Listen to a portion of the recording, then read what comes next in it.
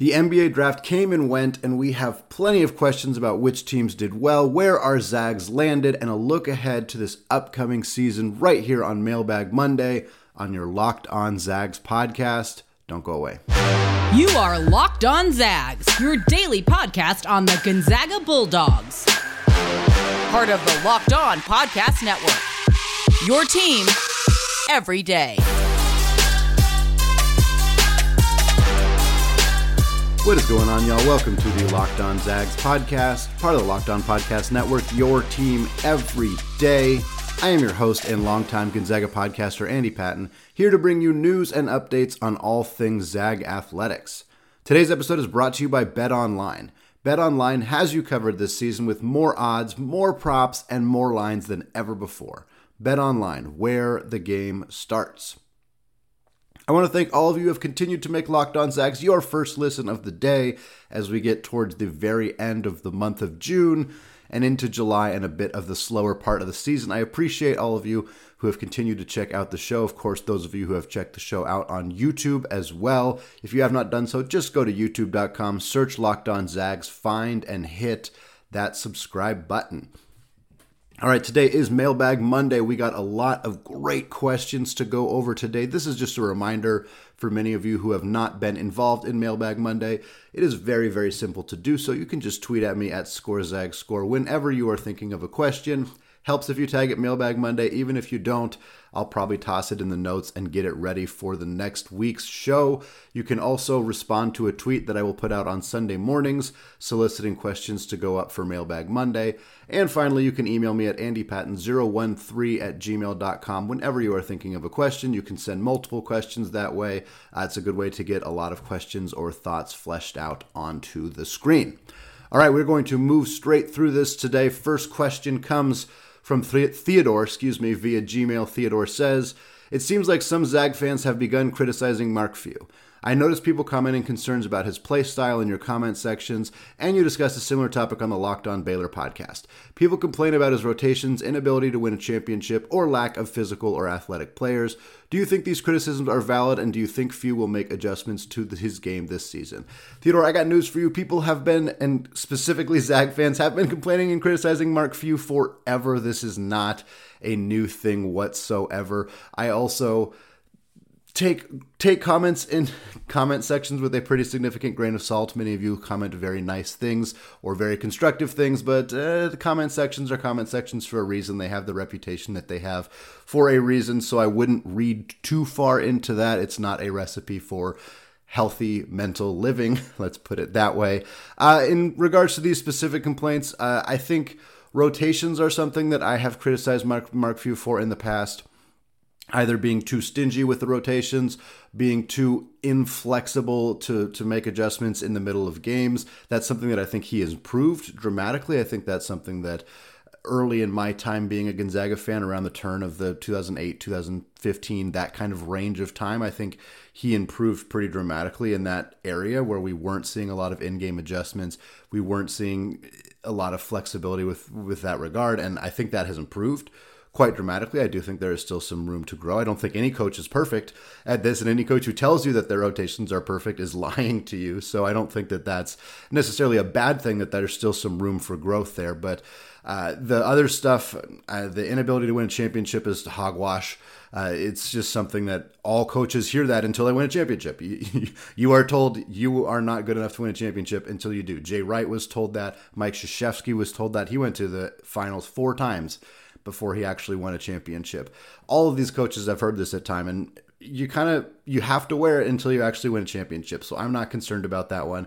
The physical athletic players, that has changed so dramatically to the point where it's just comical to hear that. Yes, Chet Holmgren drew a lot of criticism because of his frame and his size, but clearly he could handle physicality. Some of Gonzaga's guards have trouble with physicality in the past, and certainly in the Baylor conversation, that was a relevant topic because that was how Baylor was able to defeat Gonzaga. But I think for the most part, a lot of these criticisms are not, I don't want to say invalid, but are just parroted talking points that people have continued to use to complain about Mark Few and Gonzaga for years and years and years, and they just don't tend to go away even when there actually are shifts on the basketball court. I do think that there are some adjustments that Mark Few could make that would potentially make things a little bit easier. I think being more flexible with rotations, being more willing to play a deeper rotation or change things up earlier in games would be nice to see. Do I think he's going to make those adjustments? Probably not. We haven't seen... Mark Few's had a ton of success over the last decade. I don't see a lot of reasons for him to make dramatic changes to the way that he coaches basketball. Next question comes from Jeff via Gmail. Jeff says, who had the better one-and-done basketball season at Gonzaga? Chet Holmgren, Jalen Suggs, or Zach Collins? So for me, it's definitely between Suggs and Holmgren. Zach obviously played less minutes than either of the other two and was not nearly as impactful of a player. I'm actually going to lean Suggs here. Suggs certainly would look better statistically, more points per game, played more minutes, led a team into the championship game, whereas Chet Holmgren's team obviously did not make it that far. Suggs was the 6th ranked prospect in his class, ended up getting drafted number 5. Chet was the number 1 prospect in his class, got drafted number 2 overall. Not that that necessarily matters, but I do think that Suggs probably did a little bit more with his season in terms of boosting his stock and his national attention than Chet Holmgren did, although Chet was as advertised. I don't think that Chet was a disappointment at Gonzaga at all. I want to be very, very clear about that, but I do think that Suggs probably had a little bit more of an impact in his season compared to what was expected of him than Chet Holmgren did. So I'm going to lean Suggs, especially when you consider that he had a integral part of this team making it all the way to the national championship game. Next question comes from Christian via Gmail. Christian says, any change of mind or heart on your answer to the question about what Zag in the NBA will win a championship first? Yeah, absolutely, because I answered that question by saying Andrew Nembhard, because I did not expect that Andrew Nembhard was going to go to the Indiana Pacers with the first pick in the second round of the NBA draft. I don't think that's a terrible fit for Nembhard. I talked about that on Friday's podcast. I also don't know that it is a great fit for Nembhard, and I'd kind of envisioned him being in a situation where he ends up being a backup or a third-string point guard on a team that is chasing a title, team like Golden State, team like Denver, team like Memphis, somewhere in there, ends up going to Indiana, a team that is not necessarily in that competitive window right now. So if he stays with Indiana, his odds of winning a championship in the next couple of years are pretty slim. So it's going to look like it's probably going to be somebody else from another team in Gonzaga. Brandon Clark is probably my pick right now. I think Memphis still needs to do some work to put some pieces together to have a legitimate chance at dethroning Golden State and getting past Denver and some of the other high-profile teams in the Western Conference.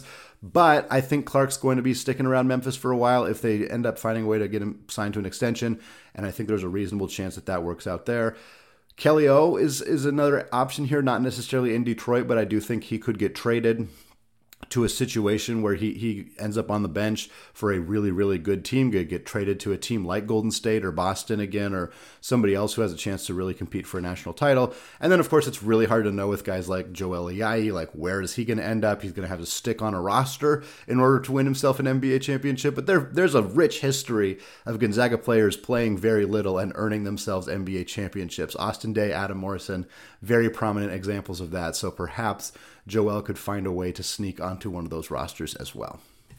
Final question from the first segment comes from Jeff via Gmail. Jeff says, the PK 85 early season tournament in Portland is looking pretty awesome. Could the PK 85 be the best early season tournament Gonzaga has ever participated in? Sure looks like it might be the case. With the team Gonzaga will have for 22-23, Gonzaga could legitimately be a favorite to win, even with the likes of Duke, Michigan State, Villanova, Purdue, and others participating. What do you think? Yeah, I think Gonzaga is going to start the season as the number 1 or number 2 ranked team in the entire country. So yeah, I think they're going to be favored to win this tournament. If you favor them as the best team in the country, it's hard to not think that they're going to be most likely to win basically every single game that they play. Now, PK 85 is not going to be an easy tournament at all. I don't think Gonzaga is going to breeze through it, and I don't think it's necessarily likely that they're going to win it. I think it's going to be really, really hard with the amount of teams that are in it. It kind of depends on the draw. It certainly depends on how Gonzaga's team is playing together. I think the fact that they have so much cohesiveness as a unit because they're returning so many players You have your primary newcomers, and Efton Reed is going to play big minutes. Malachi Smith is going to play big minutes. But outside of that, most of the guys on this roster are dudes who have already played together. Drew Timme, Julian Strother, Rasir Bolton, Nolan Hickman, Hunter Salas, Anton Watson. It's a lot of guys who have that unity. And in this tournament, and again, I haven't done a deep dive on the 15 other teams that are in here necessarily, but you are going to see a lot of teams that are very, very good, but don't have as much of that unity, that cohesion. Duke is going to have a lot of new players on this team, so Purdue's going to have to replace some really talented players that they lost in the NBA draft process, like Jaden Ivey. So is Gonzaga going to be favored in that? Probably. Are they going to win it? I'm not sure. It sort of depends how things kind of shake out early in the season, but Gonzaga is going to be one of the top 3, top 2 ranked teams in the country by the time this game rolls around, and I think there's a really good chance that they win it. All right, we're going to come back in the second segment, and we're going to take a look at more Zags questions, more NBA draft questions. But before we get there, I want to tell you all about BetOnline. College basketball may be deep into the offseason, but the MLB, WNBA, and MLS seasons are heating up into the summer months. BetOnline is your number one source for all of your betting needs and sports information. From all the latest odds, contests, and player props, you name it. BetOnline remains the best spot for all your latest sports developments, including podcasts and reviews for all the leagues this season. And it's not just basketball. BetOnline is your continued source for all your sports wagering information needs, including live betting and your favorite Vegas casino games. They have lines for coaching changes across every major sport, so even in the offseason, you can get your fix. Head to the website today or use your mobile device to learn more about the trends in action. BetOnline, where the game starts.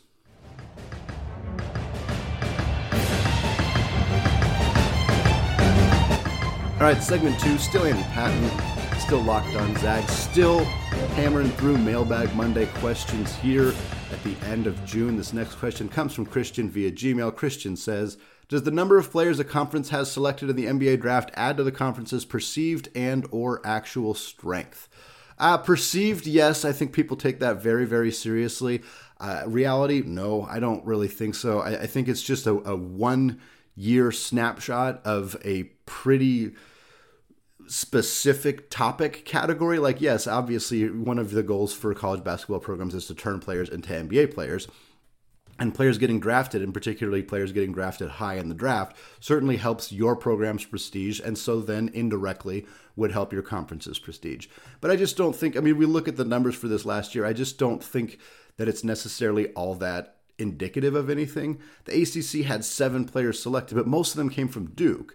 The rest of the ACC wasn't all that good last year. The Pac-12 had 6, but the Pac-12, 3 of those came from Arizona. Most of them were second rounders. Jabari Walker was the second to last player picked in the draft. Like, he could have very easily been undrafted. The Big East had 1, but that's because they had a lot of players return to college. This was a similar situation with the WCC, which very easily could have had 5 if Julian Strother had stayed in the draft. So it's just one of those things that I don't think it matters all that much in terms of like how prestigious the conference is, and even how good the conference was at basketball the past year, because now especially we're seeing so many high profile stars return to college. We saw Julian Strother, we saw Drew Timme, both guys who could have conceivably been drafted. We saw them come back to campus. We saw a ton of other really good players across the country decide to return to school. And so I just don't think that a year-to-year snapshot of where each player who was drafted came from conference-wise, I don't think it says nothing. Obviously, there was nobody drafted from the WAC, and there was, 9 guys drafted from the Big Ten. Big Ten better than the WAC? Yes. I think that you can infer some things from it, but just I don't think that on a granular basis it really means all of that much. Next question comes from Jeff. Jeff says, there are 11 Gonzaga basketball players who left Gonzaga early to play in the NBA before their eligibility expired. If you had a team of those 11, who would you start and who would come off the bench? Yeah, this is going to be a really darn good basketball team for starters. The starting lineup for me would be Chet Holmgren at the 5, or probably at the 4, I guess. Brandon Clark would play the 5. He kind of can mix and match those two guys there. Adam Morrison playing the 3, and then your 2-point guard lineup of Jalen Suggs and Nigel Williams-Goss. If I were doing an 8-man rotation, I think my other 3 there would be Kelly Olynyk, Rui Hachimura and Joel Ayayi filling out the rotation there. And your final 3 players, with no disrespect to them, but they would be out of this rotation, would be Zach Collins, Austin Day, and Zach Norvell. All right, next question comes from Christian again. Christian says, I heard a stat that 25% of the NBA's minutes last season were played by undrafted players. Now, this could be in part to do with COVID protocols, etc. Commissioner Adam Silver gave a shout out to the G League for providing players a step up and keeping the NBA season going. Is this a transient stat related to the COVID era, or is it a good sign for players like Joel Ayayi and USF's Jamaree Bouyea? Yeah, I think it's a good sign. 25% of the minutes is a pretty solid number, but of course you figure there's 2 rounds of NBA draft every single year, and there's 12 players on an NBA roster every single year. Most teams run 9 or 10 deep rotation-wise, so it's not surprising that a good chunk of the minutes are played by guys who are undrafted, because there's just not enough players getting drafted every single year to fill out NBA rosters. I do think that the G League definitely helps guys who in years past may have otherwise gone over to Europe or just ended their playing careers early when they may have had opportunities to work their way back into the NBA via the G League. We've seen that happen quite a bit in recent years with some of the more significant players in the NBA, like really good rotation players on very good teams, are guys who are coming through the G League ranks after going undrafted out of college. So I think that's a great sign for guys like Joel Ayayi and Jamaree Bouyea. I think those 2 players in particular have things that they need to improve upon. Jamaree Bouyea is unfortunately undersized, which is a really, you can't really do a whole lot to fix that, unfortunately, but I do think that he has NBA level skill sets. I think Joel Ayayi has a litany of NBA level skill sets. He just doesn't do any one thing so particularly well that he has to be on an NBA roster, but I do think both those guys could find their way into NBA rotations at some point in their careers. May not happen this year, but again, that's the nice thing about the G League, about those opportunities, as you're kind of right close by in case somebody in the league needs you. All right, final question of the segment comes from the former host of the Locked On Zags podcast, Stephen Carr, at SCarGo on Twitter. He says, if you're in charge of taking the team on their next team retreat, where are you taking them? So one area that I thought of, this is kind of the first place that popped in my head, and I kind of talked myself really into it, is Wallowa Lake in Oregon. For those who have not been, it is a pretty quiet area. It's not a super publicized destination, but it is in Eastern Oregon, so it's not horribly far from Spokane. It is in a little town called Joseph, and it is just beautiful out there. The lake is pristine. There's mountains nearby. There's a bunch of hiking trails. You can take a gondola ride up and have beautiful views of the whole area.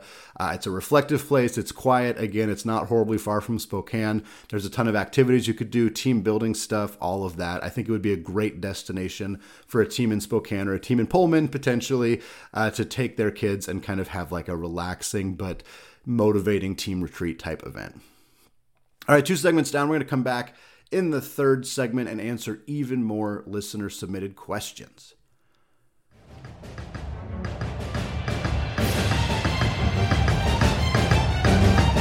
All right, segment 3, Andy Patton here, still listening to the Locked On Zags podcast. Still got a couple more questions here for Mailbag Monday as the offseason rolls on. This next question comes from Jeff via Gmail. Jeff says, could Gonzaga women's basketball earn a top 4 seed in the 2023 NCAA women's tournament?